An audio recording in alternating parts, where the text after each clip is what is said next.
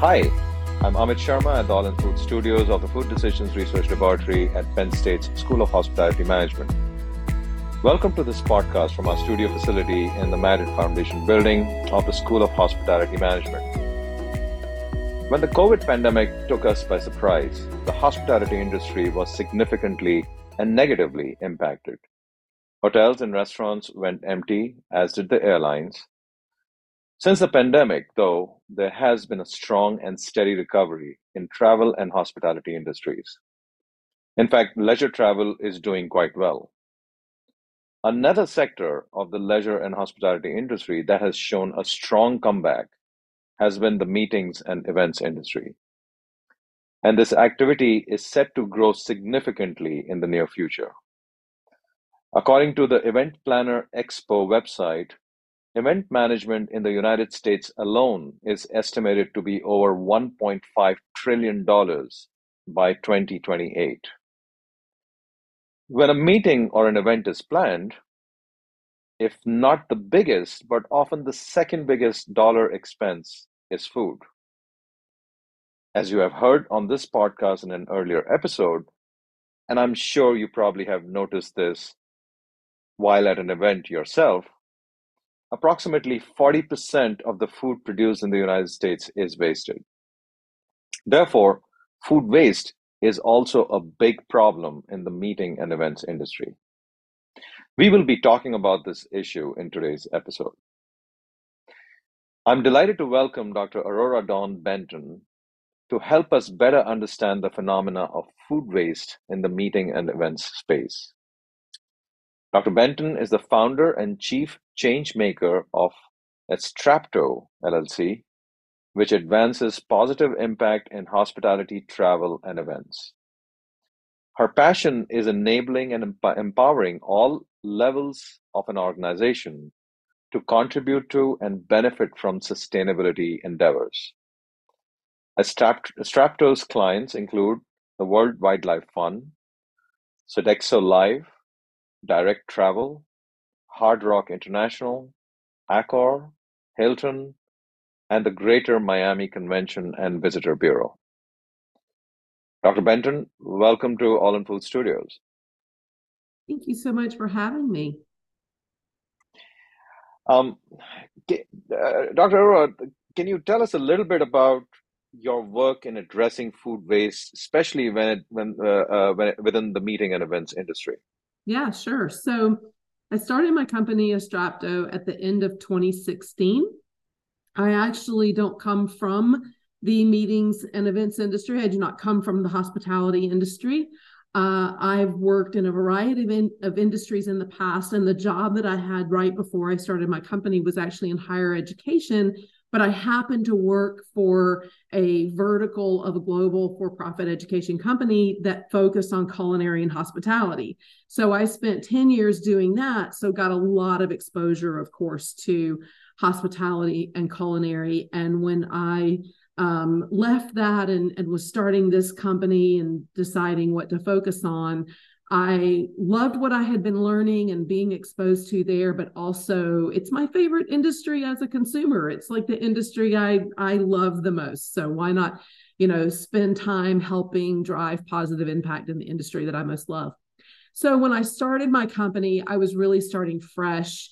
I had never worked full-time in sustainability. I had never worked full-time in hospitality, events, hotels, restaurants even. And so I was really starting from scratch, and I started going to a lot of events. And I met someone who heads up the food waste initiatives at World Wildlife Fund. And they were launching at that time Hotel Kitchen. They were beginning to recruit pilot sites for an initiative called Hotel Kitchen. It's maybe your listeners are aware of it, but if they're not, go to hotelkitchen.org. It's an initiative that's been in play now for many years, and there's a lot of templates and videos and other helpful resources there. And so I just kept in touch. And then when they were getting ready to expand that program and do some rollouts in sort of looking at rolling that out in particular communities, I won a bid to do that for Baltimore and then later for Dallas. And when I did that, I was knocking on all these doors, mostly hotels, because it's hotel kitchen. And the hotels, which we can talk a little bit about this in our session today, but the hotels they're a little challenging, and it's getting better. But a lot of it was like, hey, I can give you free training and consulting. Thank you. Okay. But the Baltimore Convention Center rolled out the red carpet. They were like very keen on sustainability, both the person who's now the executive director at the Baltimore Convention Center, as well as their in-house catering company at the time, Sodexo Live. Actually, I think that's probably still their caterer. And they were both just very welcoming about this whole idea, and it was such a great experience. We did this, actually, I can share it with you to share with your listeners. It's dated now, but we did this really nice case study publication out of it, and just did this full end-to-end food waste initiative and training. And that was sort of a rocket ship, really, for my company and the work that I do, but particularly in food waste. And even though I do work in a lot of areas of sustainability, food waste is the thing I still sort of get known most. It's the first thing that first put me on the map. So you mentioned a few things. I actually had this question, and I'm glad you brought this up. The World Wildlife Fund, and you said that their food initiative is what got you to work with them. Just curious, is it mostly from the sustainability angle that they look at this, or is there anything else that gets their attention to food? Yeah, so really, a lot of people. It's funny because I've been doing this for so long. I've been doing multiple projects with World Wildlife Fund over the years in food waste, and so I forget that. I used to bring this up a lot originally. Why would World Wildlife Fund care about food waste? And that's because we have statistics that show that the food waste rates around the world range from 35 to 40%. So that means not only are we sending all this food to landfill that creates methane, which of course contributes to climate change, it also means that we are clear cutting land and damaging wildlife habitats in order to create food that never gets eaten. And that's the connection. Of course, World Wildlife Fund is involved in a lot of other initiatives related specifically to food waste reduction, but also other aspects of food sustainability. The group I work with is focused exclusively on food waste reduction, and the work that I've been doing is centered around that. Understood. And so that's a really important issue that you pointed out, that the connection to land and obviously food waste. Every time we talk about food waste, the land usage and of course water as well are very big factors that come into play. Just talking about events in particular, what are some of the factors that you think contribute to food waste in events? And are there ways that event organizers can mitigate them? Yeah, well, if you can change the mindsets of millions of people, sure. It really boils down to, let's look at the essence of what what hospitality is. The essence of hospitality is to create comfort and pleasure and abundance. And so one of the biggest challenges sometimes in this work, especially with hotels, is, oh, well, we can't really do that because it doesn't fit with our brand, because our brand is about opulence. And especially when I'm working, with more of the sort of 4 and 5 star properties, our brand is about opulence. And, we have certain standards about how full a bowl should be or whatever. And of course, what even more so drives it is fear of running out. It is unbelievable how every person in the entire event ecosystem is thinking this fear of running out. And as a result, you get padding at every step of the planning phase. Everything from a planner trying to estimate their numbers to a banquet server deciding how much of something to put out, or a line cook deciding how much of something to create. Even though in theory, all of that should be programmed and determined, what you see on a production sheet isn't always what ends out on a buffet, right? So the fear The fear of running out, the fear of being called out, the fear of angry clients, the fear of meeting planners being upset, the fear of guests being unhappy. All of those things drive so much of the small decisions that pile up into quite a bit of waste. Hmm. So that's very interesting. I'll relate to a personal experience I had just, in fact, last weekend at an event, and the same thing happened. One of the dishes ran out, and there was sort of a negativity, if you want to call it, amongst the attendees that, wait a minute, I paid for this event and I didn't even taste that dish. So I can see that pressure from the customer.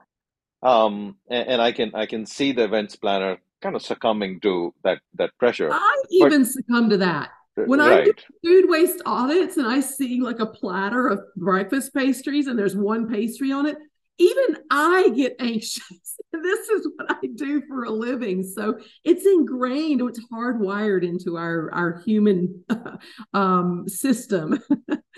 So have there been any best practices to try and counter that challenge? So I'm thinking that, maybe if there was some messaging around the fact that if this runs out, I don't know, we apologize, etc., etc. But guess what? We've saved from food waste. Mm-hmm. Are there any such things that the industry has tried? Yeah, I tend to focus more on what can be done back of house because that front of house communication can get tricky.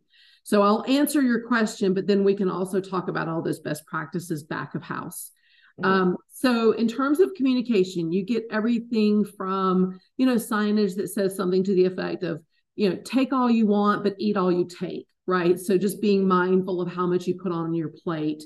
Sure. There are, you sometimes at certain events, especially an event that is inherently more sustainability oriented, you're going to see more signage around things like this, like, oh, we use some food waste to create this sauce or something like that, right? Mm-hmm.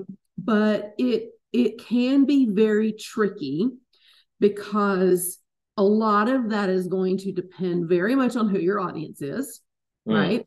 And so when we talk to, especially when it relates to business events, but even when you think about things like weddings, you're not going to do Mm-hmm. that at a wedding. Like a wedding is a thing that is meant to show off your wealth and your success and I mean, it's like, so doing things like this, things like weddings and galas is very difficult because it really feels like it runs counter to what you're trying to create in terms of an experience.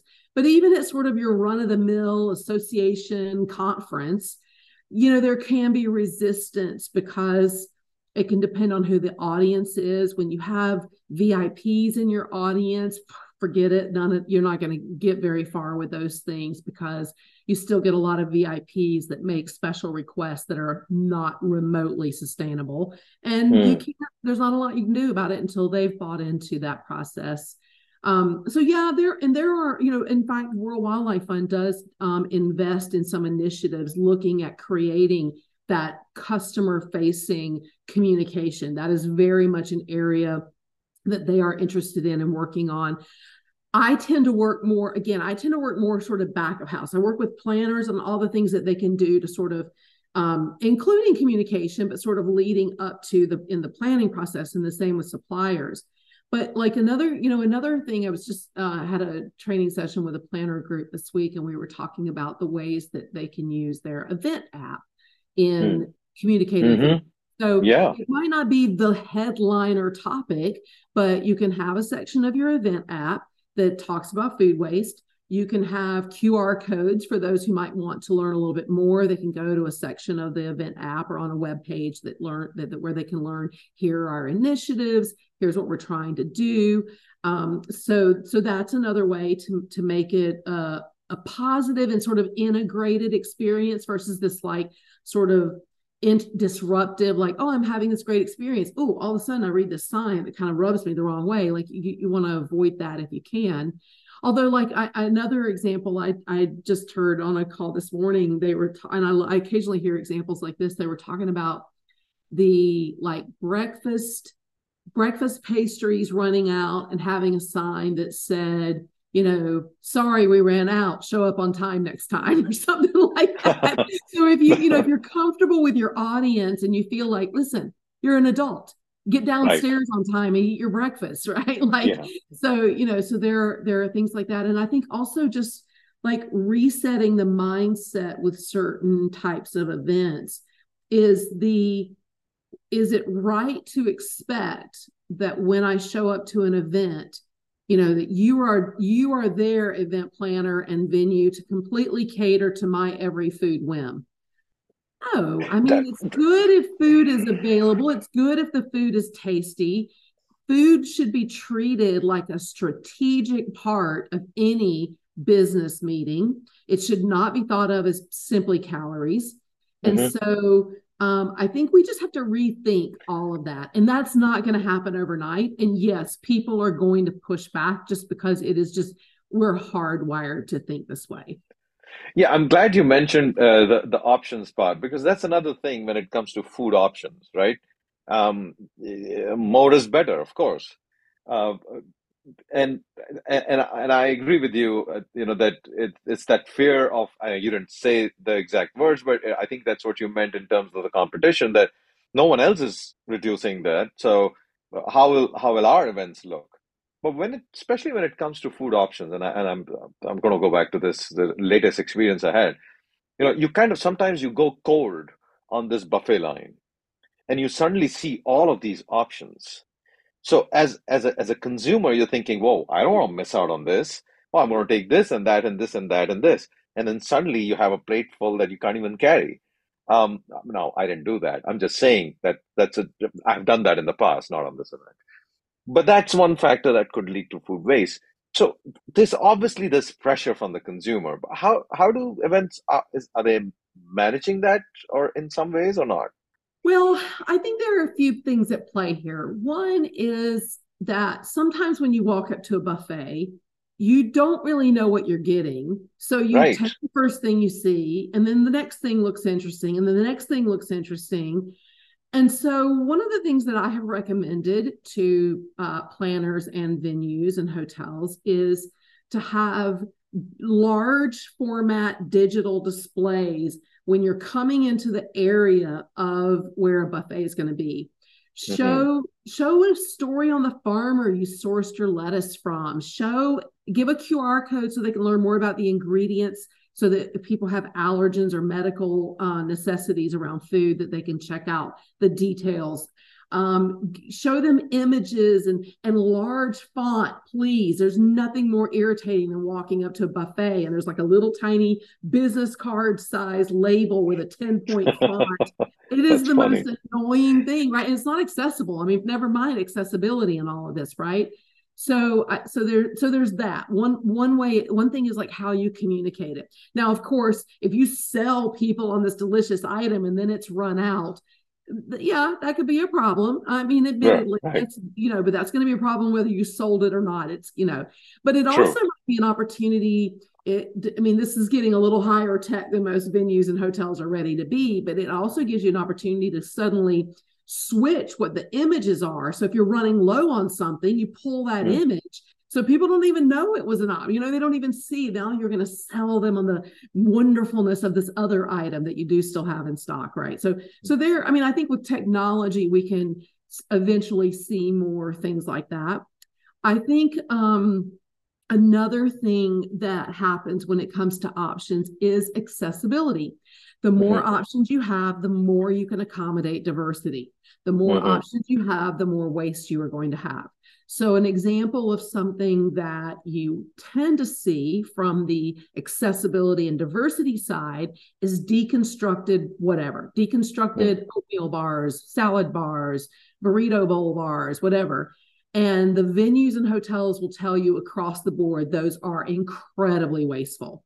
And Mm. I think that there are, a variety of reasons for that. But one of the reasons on the sort of operational side is that we tend to put toppings out in equal measure. But if you have Mm. a build your own salad bar, people are going to take tomatoes at a different rate than they take black olives. Hmm. And the And the traditional approach has been, when I'm coming out and replacing the tomatoes, I'm going to also do the olives and the other things because, hey, that's just what we do. We pull off the plastic wrap and we're running on autopilot as servers and event operations teams without even really thinking about it. Some venues are getting better at, combining the food and being more mindful of those things, but you still see a lot of waste because of that sort of thing. Or at the end of the buffet, there's a huge container of olives that people barely touched, and that's all going to go in the trash because it's sad. Right. It can't be donated at that point. And also not that really donating black olives is not really going to be a popular option for the community anyway. Right. So the deconstruction can be a little bit challenging. So then it's like, well, what is the compromise? Well, let's leave off the dressing and the cheese and make it nut free. And then that way we can be a little bit more assured that everyone's going to be okay with the salad. And so yeah, I think that there are, when it comes to options, there are some pitfalls that we can avoid. I think another example of this is the way we build menus all together. I am shocked by how often I look at a menu and like a BEO, I'll look at a banquet event order and just be like, I'm sorry, did anybody pick up on the fact that every single thing on this breakfast buffet is sugar? Like, people are going to be upset that they don't have any protein. Well, eggs cost a lot extra.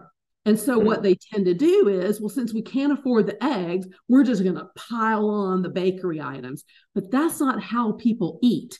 If I go to a buffet and there's not eggs, I'm not going to eat 4 croissants to make up for it. I'm just going to eat my croissant and be, irritated that I had no protein, And I see that a lot when planners are trying to save money. So they will take off things like proteins. And it's like, but that's just not the way people eat. We have to think about the way people eat. And of course, planners are extremely busy people. I mean, I'm sure a lot of, any of them that are listening are like, I'm sorry, I don't have time to be thinking about these things. And so that's where I feel like the hotels and the venues can really provide better consultative input and advice for planners and build trust. I think there's a lack of trust that makes this a very difficult thing to do, but by building trust and providing some wisdom and insight around these things, the hotel and venue can really sort of carry the load of all this thought because this is what they do every day. And they can really help planners in that regard. Got it. Okay, so Aurora, we usually take a quiz question for our audience, so it's time for that. So now to the quiz question for today's podcast. This is a history question. Who is considered to be the first event planner in history? And of course, we'll share the answer once we are done with this really engaging discussion. I have no idea. I'm going to fail this one. Well, as I was saying before we started, you'll either correct me or agree with this. So I'm not going to dispute your answer. All right. So you mentioned right before we took the break, you mentioned food donations. Do you think food donations and sort of redistribution can play a role in food waste when it comes to events? Yeah, absolutely. A great visual for people to look up and be aware of is the food waste or any sort of waste reduction hierarchy. So imagine an inverted pyramid where the top row, the largest row, is the first priority of what we should do. And then it kind of goes down from there. So it's prevention is at the top, or source reduction will be the words you'll see at the very top. Under that is reuse and repurpose. So in what that would be is, let's say I had all those olives in containers back of house with plastic wrap over them so they never went out, right? Okay, so then those can probably easily just be poured right back into the big, container they came out of, and you'll use them the next event you have, right? Let's say you had cut tomatoes for that salad bar that were left over. Well, you can't throw them back in a thing, but you might be doing a salad bar the next day and they're still fresh enough. Or maybe they go back into the kitchen and they get chopped a little more finely and become the salsa for that evening's taco bar or something like that. So those are reuse and repurpose examples. Under that, and another kind of example of reuse and repurpose is also like staff meals. So a lot of times the hotels and venues will take excess food and put it into their staff cafeteria. Then under that is food donation for human consumption first and animal consumption second. So that's where you send food out to food banks, churches, homeless shelters, other community organizations. Now, I will caveat that to say that I believe that we have two big problems when it comes to donations. We have multiple problems, but two main problems that I think we have to address. One is that the vast majority of hotels, convention centers are better at this, but the vast majority of hotels still do not donate. They still claim liability issues as the reason they cannot donate. There is a federal law that protects them from being sued if they donate using the same food practices they use every day to serve food. Exactly. And not only that, in California, it is now the law to donate. So not only can you claim, oh, we'll be sued. No, you are going to be fined by your local government if you are not donating excess food. Now, the other problem that I find in donation is on the community side. So that's sort of like the supply, the hotel or venue side. On the community side, the problem, and I'm not saying this is the problem of the community, I'm saying like this, it stems from the community side. One is that we can't treat communities like our garbage disposals when we've overproduced at events. And that's often those who do donate. It's just like, oh, well, we're donating. So check, we're done, right? It's all good. Yes, but a lot of what you're preparing is not healthy for the community that you want to donate to. They don't need to be eating lots of bagels and pancakes and syrup and the things that you're sending out to them. Or because of the nature of what you prepared, they're not able to eat what you prepare. And then the other problem that really prevents a lot of donation is logistics, is really like, who's going to come pick the food up? Then we could have a whole separate podcast on that. Back to that pyramid, underneath donation for humans is donation for food for animals. So a lot of venues, especially larger venues, will send their excess to pig farms. And then at the very bottom of this is compost.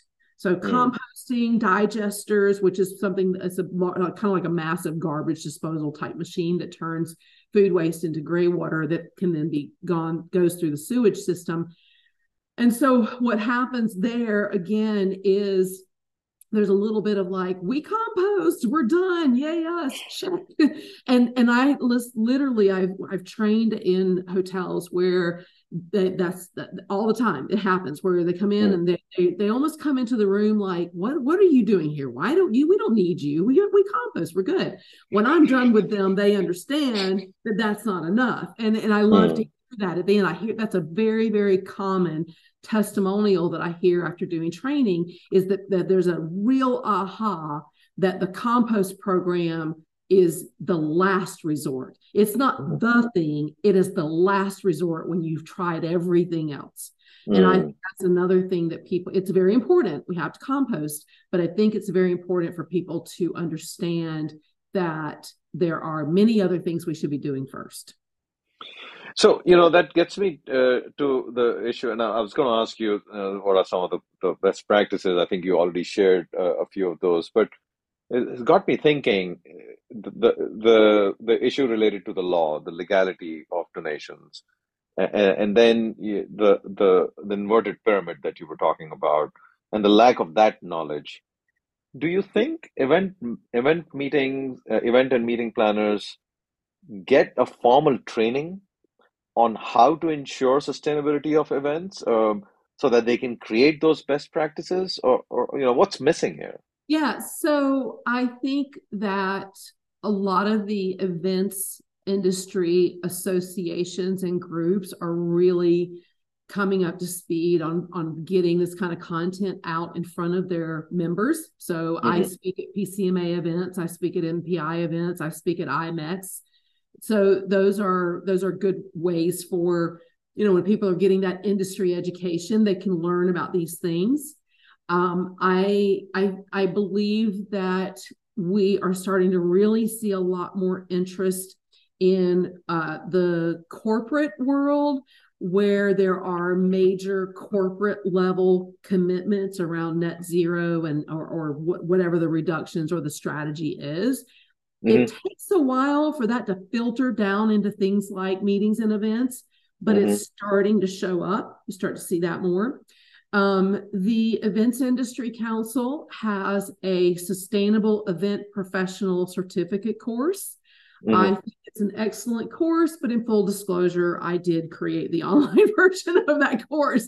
And it is substantial. There are 16 modules and it's worth 12 CMP credits, if that gives you any concept of how extensive it is. But it's an introductory course, which is great. Like, a lot of people actually come out of that course going, what's next? I'm ready to learn more. And it's really very comprehensive around all sorts of things that touch the event ecosystem as it relates to sustainability. So that's gaining some traction, and that's, I think, going to be a really helpful resource for the industry, as well as, of course, the content the PCMA and MPI and others like them are developing. And then there are some specialty groups. There is the Society for Sustainable Events. There is there's one specific to the Florida and Caribbean Sustainable Event Network. There is Muse, which is Members United for Sustainable Events. There's SCA, the Sustainable Event Alliance, and there's probably more, especially in Europe or other areas that I'm not even listing. So there is a growing community of people that really care about this and are really getting very engaged and seeking out all kinds of educational opportunities. And I know that the universities are starting to really grab hold of this as something that needs to be integrated into their degree programs as well. Yeah, those are really good points, because, as the industry is maturing, so is the association and the support system that comes along with it. And hopefully that's going to help the event planner professionals as well. And that's an optimistic trend to solve the problem. When it comes to the actual food waste part, how do you see the future in events? Well, I think that there's a lot we can do with technology. I find that the food and beverage, the food service industry is still very analog. It's not uncommon when I ask for, like, well, can you send me your donation records? And people will start rifling around in a drawer looking for a piece of paper, or I'll get a PDF that says April, 400 pounds. 400 pounds of what? Doesn't anyone want to know what you donated 400 pounds of? And to whom? My mind is blown by the fact that no one is capturing. And to whom? And who did you donate it to, right? Well, yeah, and actually that's another great point, because usually that data comes from the donation partner. The venue itself isn't tracking their own donations. They're getting a receipt from the donation partner, and that's what they're using as their source of data, right? I'm like, are you kidding me? And then, oh my gosh, how often do I walk into a kitchen and see spoilage logs scribbled onto clipboards hanging on a wall? Not in an Excel sheet, no analytics, no, it's literally, I got to check a box because I'm supposed to have a spoilage log, and it's not even readable, much less usable. So I think that our opportunity to just track all this, and of course, you might be aware that there are now systems. There, two of the ones I'm most aware of are LeanPath and Winnow, and these are both systems that you can install in kitchens or sometimes in front of house areas, especially like in university settings. Where camera technology and kind of a touchpad allows you to measure and see what waste is happening. I do hear from a lot of chefs that have those installed that the usage of them is very inconsistent. And so we have some work to do. I don't disparage the systems. That's not the problem with the systems. That's the problem with culture. And so we need to do a lot to shift the culture in the industry to be more data-driven decisions. And I think that as we do that and we're able to provide planners with better data, and planners also could get better data by asking better questions on registration forms, other ways to get digital input. And when we have that, the ability to turn that into insight and intelligence, well, we know how to do that, right? You just, you can get an intern with good spreadsheet skills and figure that out, right? But if you don't have the data, then you can't really do that. And so I think that the future, to me, the best opportunity we have for the future, because it is the most doable thing you could possibly choose in all of this, is way easier to add technology to the equation than it is to change the whole cultural mindset around food on a buffet, right? So that's why I like to do the things that I feel are easy wins, right? Like one of the easiest wins we find working with hotels and venues is to right size their vessels. It is usually the biggest no-duh. Once I start showing the photos and getting around to that topic, usually the light comes on like, well, we could order new bowls, then order bowls, right? And so, we're looking for like, what are those easy wins? Because the things we talked about earlier, like changing the mindset of a person who wants to try all these foods, or changing the mindset of someone who's afraid of running out of food, that's a lot harder. That's tough stuff. And we should work on that. But I like to first work on those easy wins when everybody's like, oh yeah, we can get on board with that. So then let's do those first. And it's kind of an 80-20 rule. I feel like if we can do those things, we're going to fix 80% of the problem. And it's that last mile, you kind of get to the last mile type of problems, and we'll get around to those when we get around to those. Aurora, thank you so much for this really engaging discussion. You're doing some incredible and much needed work, and particularly in this space, which I can already. I can see that how valuable it is to your stakeholders. So thank you for taking the time to be with us. But please don't go. We have the answer to our quiz question. Now, so here's the answer to our quiz question. I had to look up two sources to make sure, because this sounded too good to be too interesting to be true. According to two sources, eventplannerspain.com and Eventine, the Hall of Fame award for the first ever event planner in history goes to Cleopatra. Apparently, Cleopatra's events used to be elaborate boat rides down the Nile River, with all sorts of luxuries for the guests. And the invitees were sent hand-delivered messages to be part of the events. Other later event planners of fame in history were Madame Pompadour, the mistress of King Louis the 15th, and of course Marie Antoinette. I can see that makes ring a bell? Sense. Okay. I will not dispute that. We, of course, have no knowledge of how much food waste they created in those events. Oh my goodness. Yeah. Well, and I mean, you think about the supply chain of the events and the freshness of all the food. It's not like they had massive refrigeration systems. Precisely. At that time, right? So they were accustomed to dealing with food in ways to preserve it that's different than the way we operate in our society now. Right, precisely. As for now, please be observant when you are at an event next time, and possibly plan that plate that you're going to take off full of food a bit more carefully. Thank you for listening, and if you enjoyed this podcast, please share it with 2 or more people who you think will benefit from listening to it. And as always, make safe and informed food choices. Above all, please stay healthy and cheerful. Until next time, from the All in Food Studios, this is Amit Sharma. Thank you for listening.